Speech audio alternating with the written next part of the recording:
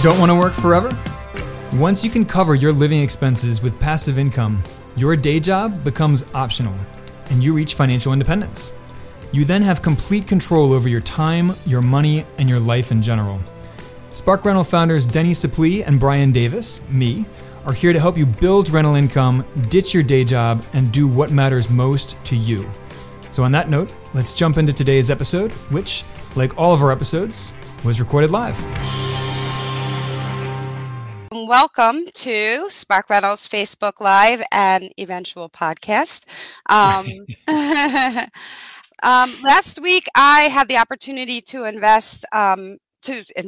talk to Sharon Vornholt, who talks about probate investing, and she was quite interesting, actually. It was something that I never even thought of doing, and now I kind of looked into it, and I'm going to consider it.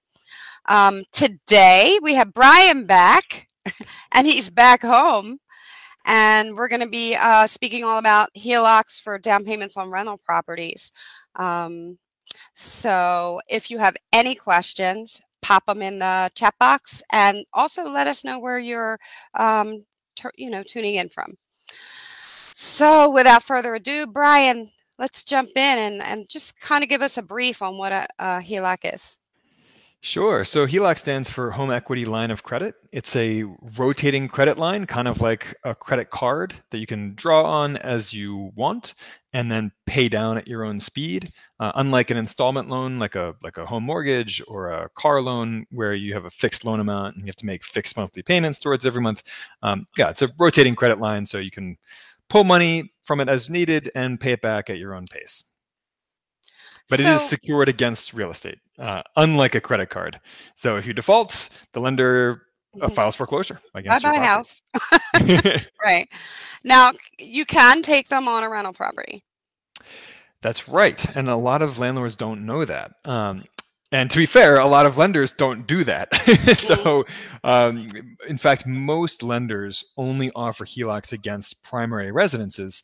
There are a handful of lenders out there who do offer them against either investment properties like rental properties or second homes. Like, if you have a vacation home that you use part of the year and maybe rent out on Airbnb another part of the year, there are a couple lenders that do lend against those properties as well. Gotcha. And I have put a link that talks a little bit about, or a lot about, how to get HELOCs on investment properties. What other uses can they provide for? Sure. So there's a couple of things you can do with HELOCs as a real estate investor. So the most obvious one, and the one that we've been talking about already, is drawing on it to cover the down payment for a new rental property. So when you take out a rental property mortgage, you typically need to put down at least 20%, often 25% or even 30%. So that can end up being a lot of money, right? If you're taking out a $300,000 property or buying a $300,000 property, 20% on that is $60,000. So most of us don't have that sitting around collecting dust in our savings account. So you can tap into your HELOC to cover some or all of that down payment. It's worth noting that with investment property loans, you can borrow the down payment, whereas home mortgages for your primary residence, they don't typically let you borrow the down payment. Ask you on the mortgage application, is any part of the down payment borrowed? And you have to select yes or no. And if yes, then you have to answer a bunch of questions about it, and they probably won't lend you money. Wow. But with investment property mortgages, they do typically allow you to borrow the down payment. Okay. So you can tap your HELOC for a down payment to buy a new rental property. You can also tap your HELOC to renovate an existing property that you have, or to renovate a property that you are about to buy, without having to take out a purchase rehab loan specifically, from like a hard money lender. So you can tap your HELOC to cover that renovation funding or financing. You can also theoretically buy a property outright. If you're buying a cheap property and you have a big HELOC, you could theoretically, pull the money directly from your HELOC and use that to buy the property in cash. I actually, at one time, I bought a low-end property that needed a lot of work. I bought it on credit cards. I pulled the money out of credit cards to buy the property and to renovate it. And then over the next few months, I very aggressively pay down that credit card balance. That's not something that I recommend for the average investor. You can quickly run into trouble with those 24% credit card interest rates, and you have to know for a fact that you can pay off that balance really fast, like within a few months, basically. But yeah, with a HELOC, it's flexible financing that you can tap into whenever you need it, and then you can repay it on your own schedule. So whether that's a down payment, whether it's buying a property outright in cash, whether that's renovating a property, you can do all those things. Or, you can put it towards growing your real estate business, things like sending out a bunch of direct mailers, right? Because there is a cost associated with that sort of thing. Using software like, we use PropStream, for example, to Right. find, foreclosures or properties with tax liens and tax sale. And then, of course, mailing those people. So you can, of course, use a HELOC to fund that activity as well. And by the way, it's worth mentioning, we didn't talk about this earlier with exactly what is a HELOC and how it works. Oftentimes, HELOCs have two phases. So there's a draw phase where you can use it like a credit line, an open credit line like we've talked about. Often, HELOCs will switch over to a pay down phase where it locks and you can't pull money out anymore. And at that point, it basically starts functioning like a traditional mortgage, like an installment loan, where you have to make regular monthly payments to pay down your balance within a certain time frame. So just something to note. Curious, I'm going to ask, is there any time where it's better to get a refinance cash out instead of the HELOC? Yeah, so I'm not a big fan of refinancing. I mean, there are, of course, times when it makes sense. If you, for some reason, took out an original mortgage with a really high interest rate, and now you qualify for a way lower interest rate, it can maybe make sense to refinance for the lower interest rate. Like you said, there are times when you may want to refinance to pull out a whole bunch of cash and put it towards something like a down payment on a new property. I still think HELOC is a better bet for that, for a couple reasons. One, it's more flexible. Two, you don't have to open an entirely new mortgage loan and restart your amortization schedule. Okay. So, that concept gets complicated quickly for people who don't know how amortization works. But when you take out a mortgage, at the very beginning of the loan, most of your monthly payment goes towards interest, and then over the lifetime of your loan, that changes, and with each payment, you pay a little less towards interest and a little more towards principal. So you don't want to restart from zero with that, where most of your monthly payment is going towards interest, and you also don't want to extend your debt horizon that much further into the future by refinancing and having your payoff date be 30 years from now instead of 30 years from 10 years ago when you first took out the loan. So I never really recommend refinancing unless there's a very specific reason why. Here's what I would propose for someone who has some equity in their property and they want to use that equity towards a down payment on a new property or towards buying a new property. And if you don't want to take out a HELOC for some reason, one thing that you can potentially negotiate with the lender is a blanket mortgage where they put a lien not only against the new property that you're buying, but instead of a down payment, they put another lien, a second lien against your existing property with equity in it. Okay. So they cover 100% of your purchase price. You don't have to put down a down payment, but they do take additional collateral from you by putting another lien against your existing property that has equity in it. Very cool. We have Tim Dooley saying, "Hey guys." Hi, Tim. Hey, Tim. Happy New Year. He said HELOCs are getting harder to find. I'm going to actually put a link in to a company called Figure, where that's what they do. And we have a question from Maritza. What are your thoughts on refi till you die concept? Well, so I'm not opposed to it, but there's so here's a quick breakdown of how that works. So you buy a rental property when you're young with, say, a 30-year mortgage. Over the next 30 years, your tenants pay off that mortgage for you, basically, and then suddenly you find yourself with a free and clear rental property on your hands with a lot more equity in it, 30 years down the road. So at that point, you could keep it with no mortgage, of course, and just pocket all of the cash flow each month. But the refi till you die strategy is that you go out and you take out a new mortgage on that once you've paid it off. And that way you get to pull equity out of the property. You don't have to owe any taxes on it. When you die, that property goes to your children, and there's less equity in it then as well. So they don't have to pay taxes on that if you're over the exemption for inheritance taxes.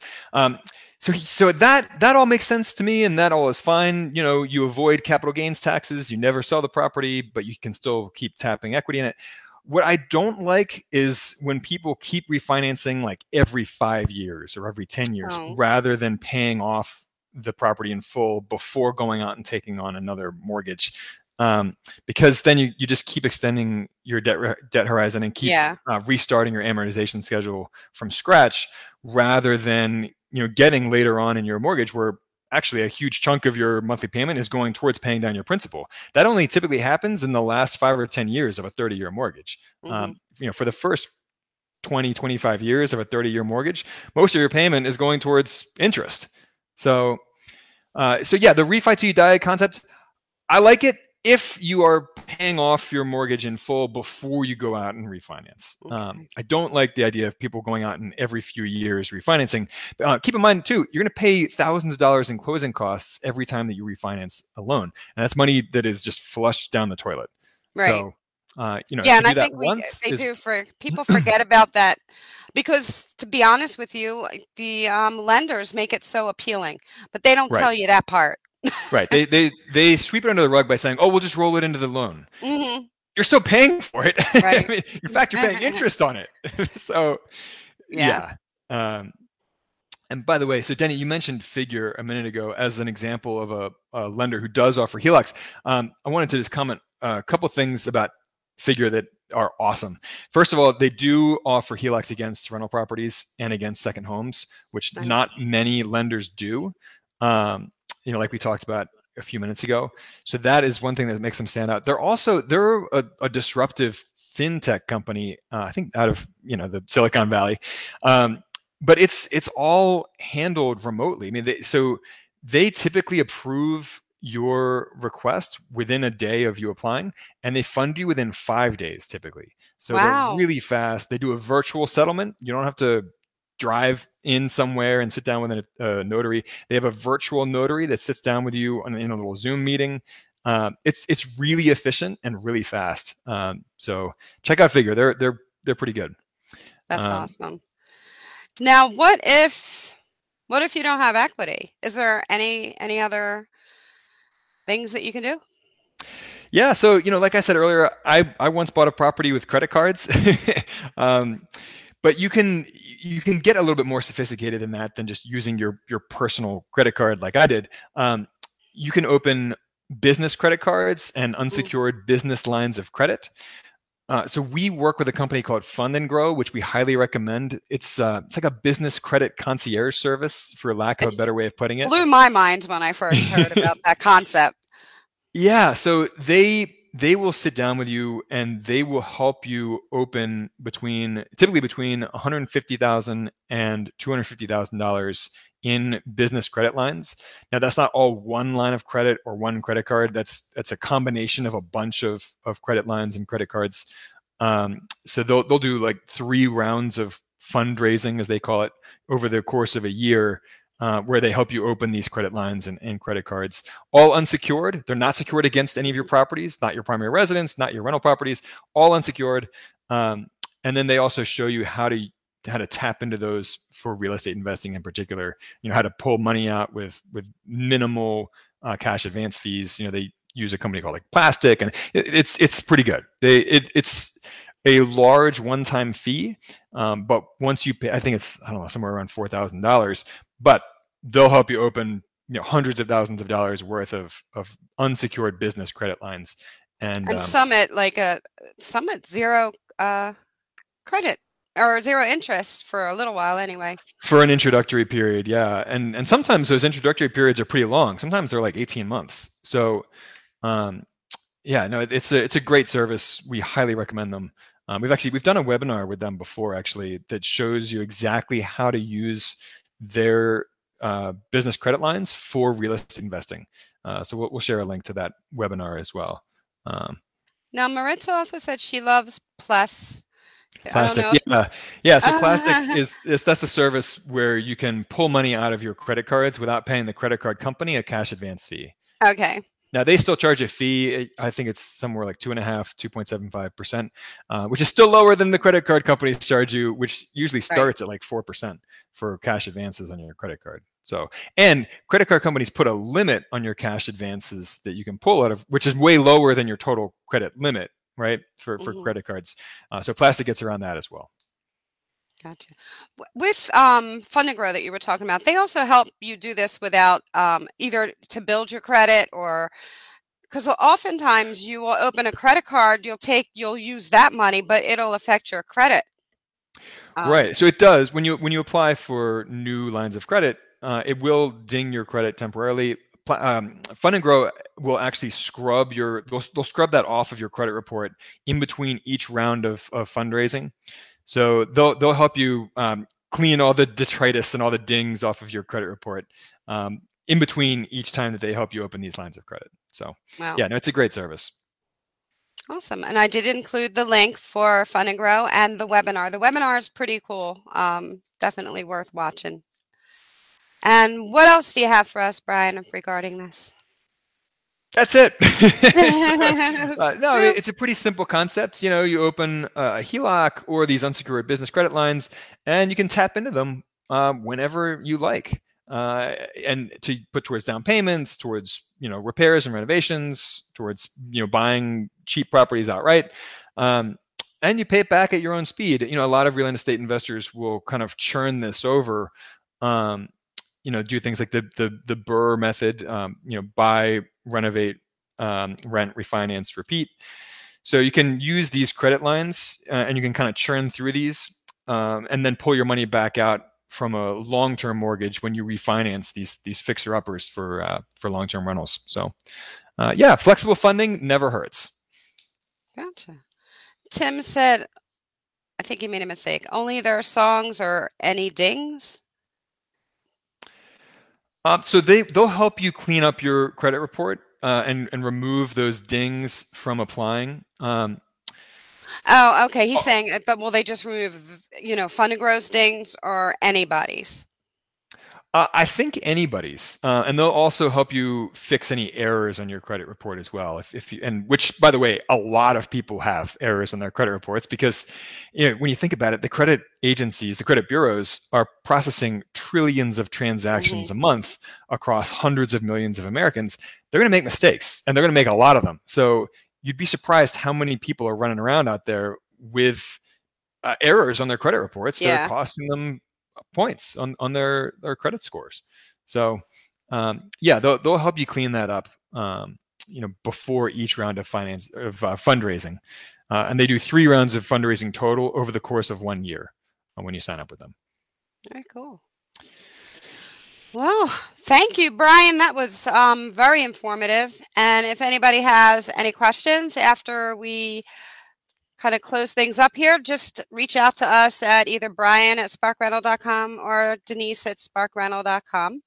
And please let us know if you have any topics you want covered. We're ready, willing, and able to cover them. And I think that's it. That is it. But yeah, as you guys know, it's a mom and pop business over here. Denny and I read all of these suggestions ourselves, and we take them seriously because we want to talk about what you want to hear about. So let us know what you want to hear about. And we've got some really exciting content coming up in 2022. Some good webinars, which are always free, and some good podcast guests coming up. Some great articles on the blog and interviews, and we are super pumped to be with you guys, this year and every year. So absolutely. And happy New Year again, everyone. And thank you, Tim, for your kind words. And thank you for Maritza for your questions. All right, you guys. We'll see you next Tuesday. Bye-bye. Did you know we offer a free 8-video course on how to reach financial independence with real estate? It's super bingeable, with each video around 10 minutes long, but packed with information. Visit sparkrental.com/learn for instant access, and please don't forget to rate and review our podcast on iTunes, Stitcher, or wherever you listen. Thanks for joining us, and we will catch you on the flip side.